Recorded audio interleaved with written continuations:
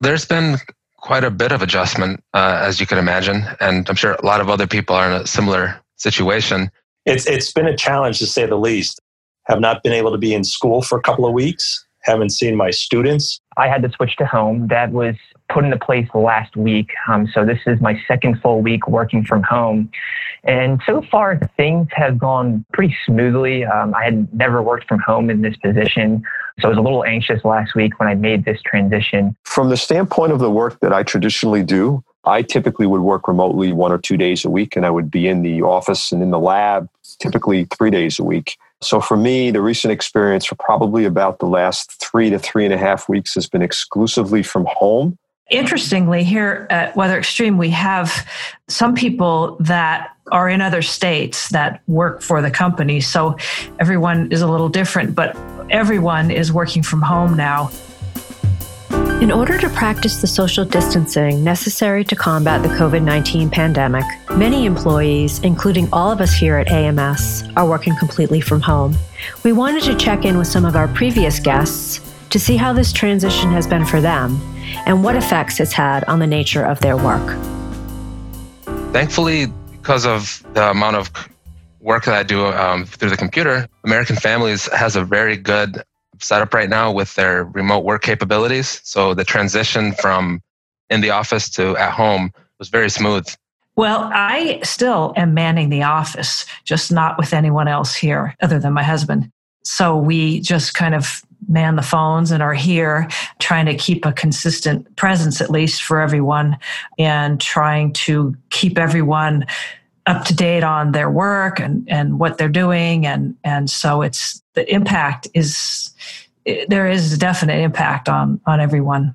The forensic work still goes on in terms of working on the casework. The slow part is depositions and trials. A lot of things are delayed that way. But then we have other work that's not forensic related, contracts and things that we have to get done. The only difficulties right now for me has been my organization with my limited monitor space. At my desk, I have 4 monitors I can play with. Here, I only have 2. I don't have the components that I need to make it all work. It's a case-by-case basis for different schools. Fortunately, we have a system where we have a class portal. We have something in place where I've been able to post reading assignments, where I've been able to post worksheets throughout the school year. And there's a calendar, and we have an online discussion board.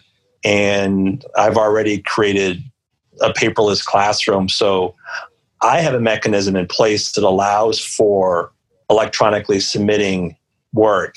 And with the freshman physics, we use Video Physics, which is a Vernier app.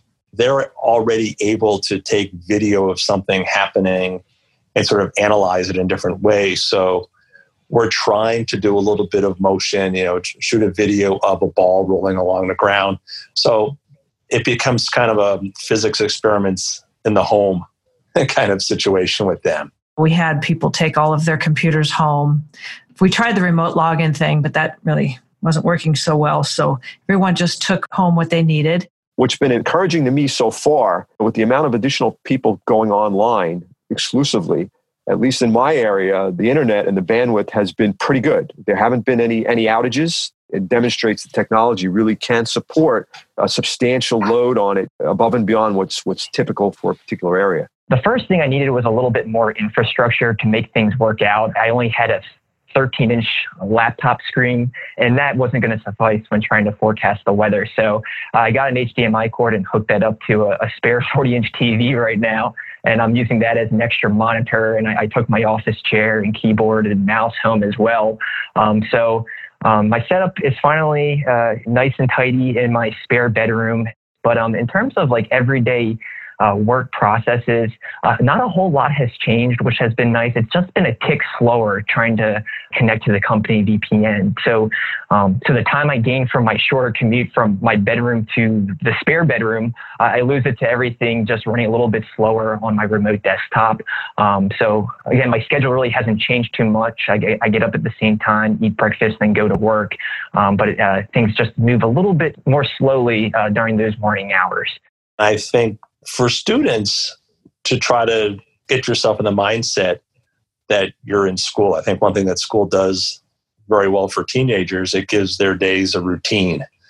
And I think that it really is good for the students if, Monday through Friday, they do try to get up at the same time and have breakfast at the same time and set up somewhere in their house where their workplace is, so that they get in that mindset that they do go to school. And just to sort of add that structure to the day, I think would be beneficial for everybody. Personally, one of the things I miss the most is I don't walk as much when I'm home. When I'm in the office, I make it a point to walk the loop of the building at least once or twice a day. And the building's quite large, so I get about a half a mile to a mile of walking. And I don't typically do that at home. I try to remind myself to get up and walk outside or walk around the house, but I will typically get far less steps because I do track those. One thing I've definitely noticed is how the work life has started to infiltrate the home life. Without that commute to kind of establish a place of work, everything just kind of blends together. And I found myself staying at my desk longer and having trouble logging off and getting out of work mode. When people request meetings, everyone seems to accommodate. It's interesting to see them not in their normal environment, but in their living rooms or on their kitchen table. The fact that I am working, doing my actual job here at my desk in my room, I feel like I'm actually doing nothing all day because I'm in my room. I haven't done anything around the home. It kind of stresses me out because I know there are things that need attention. And since I'm not displaced from that environment, like in the office, I kind of have that, I don't know if it's anxiety or what, I just can't focus. I don't know. But I was planning on doing a block type schedule where I would work, I don't know, a couple hours, maybe 3, 2, whatever time I felt was acceptable based on my schedule. Once that block would end, I would set a timer on my phone for like 30, 45 minutes, and I would go do something else. The whole transition to remote work, there's just a lot of stuff we got to figure out again. Regardless, because of all this, I haven't really been able to dedicate that time to actually do my block schedule. I seem to be planted at my desk doing my work. I get up for lunch really quick and get back to work. So it's not the best or probably the healthiest routine in terms of physical activity and just mentally, because it does get pretty overwhelming. My goal for next week is to really emphasize that block routine, because I think just for the type of person that I am, I have to do that. And really, I think the biggest part of teaching is sort of that interaction you get with your students, and not to be able to see them has been a big challenge. Not only is it a very different learning experience, the students are going through all kinds of emotional upheaval right now. Any way that we can maintain those connections with the students will hopefully help everybody get through however long this situation lasts. Trying to understand projectile motion is not really necessarily at the front of their minds, and I understand that. One thing we've noticed with our clients, they've definitely seen noticeable impacts to the energy grid with so many people working from home. Large office buildings and some factories, which require a lot of energy, are no longer a part of the footprint. So a lot of the models used to predict energy load are over-predicting demand because these models were built on data assuming these buildings and factories were consuming energy. Most of the work for the team has obviously gone online. We typically use Cisco WebEx as our primary means of audio and video conferencing. Our team is distributed, so our normal meetings would typically utilize a similar format, even if I was sitting in my office in IBM Yorktown, which is where the research lab is located. So from a logistical standpoint, it hasn't changed that much in the mechanics of how I do my work. It's more really the personal aspects of the experience. In order to conserve bandwidth, especially if there are multiples of us in the house using it, I typically don't use my camera, but it is nice to actually physically see someone occasionally. I am frequently involved in meetings with different lines of business that, working on different projects, just trying to, we would meet to try and get stuff organized. We use Zoom and Microsoft Teams.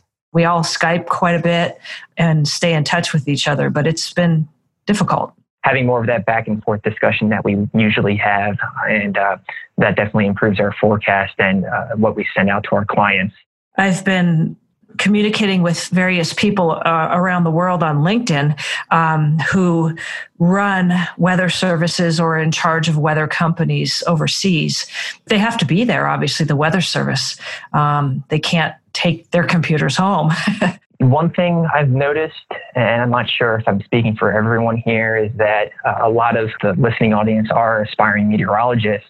And I think we do provide a pretty essential function in our society during these tough times. As far as my daily responsibilities, we have our weather report that we put out now that we're getting into the severe weather season. And on top of our catastrophe modeling that we do on a quarterly and annual basis, we have all these other side projects. IBM, which has been a sponsor and one of the initiators of a concept known as PTech, which is essentially a technology system to bridge the last 2 years of high school with first 2 years of college. They created or initiated what's known as Open PTech. That's essentially online content and things that I know will be relevant to certainly a lot of our AMS members, as well as early career and students, things like data science, things like machine learning and artificial intelligence.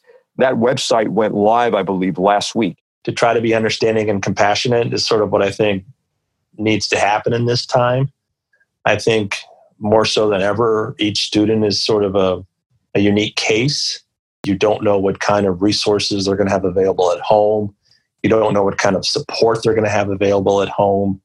And I think really student by student, you need to be able to address individual needs and hopefully come up with something to meet those needs. I think that's a good thing, is that we're all kind of coming together more because we realize we all need each other, especially in times like this.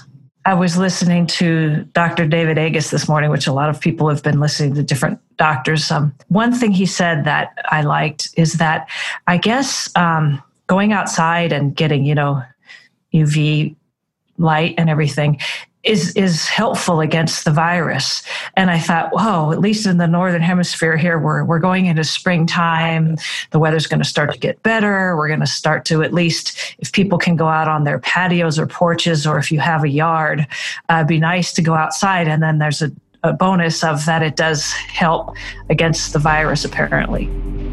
I'm happy to share my experiences so far in the transition for working exclusively from home. Thank you so much for having me, and I wish everyone all the best and stay healthy. Thanks for having me on, and everybody be well. Thanks for having me. Everyone stay safe. You guys take care.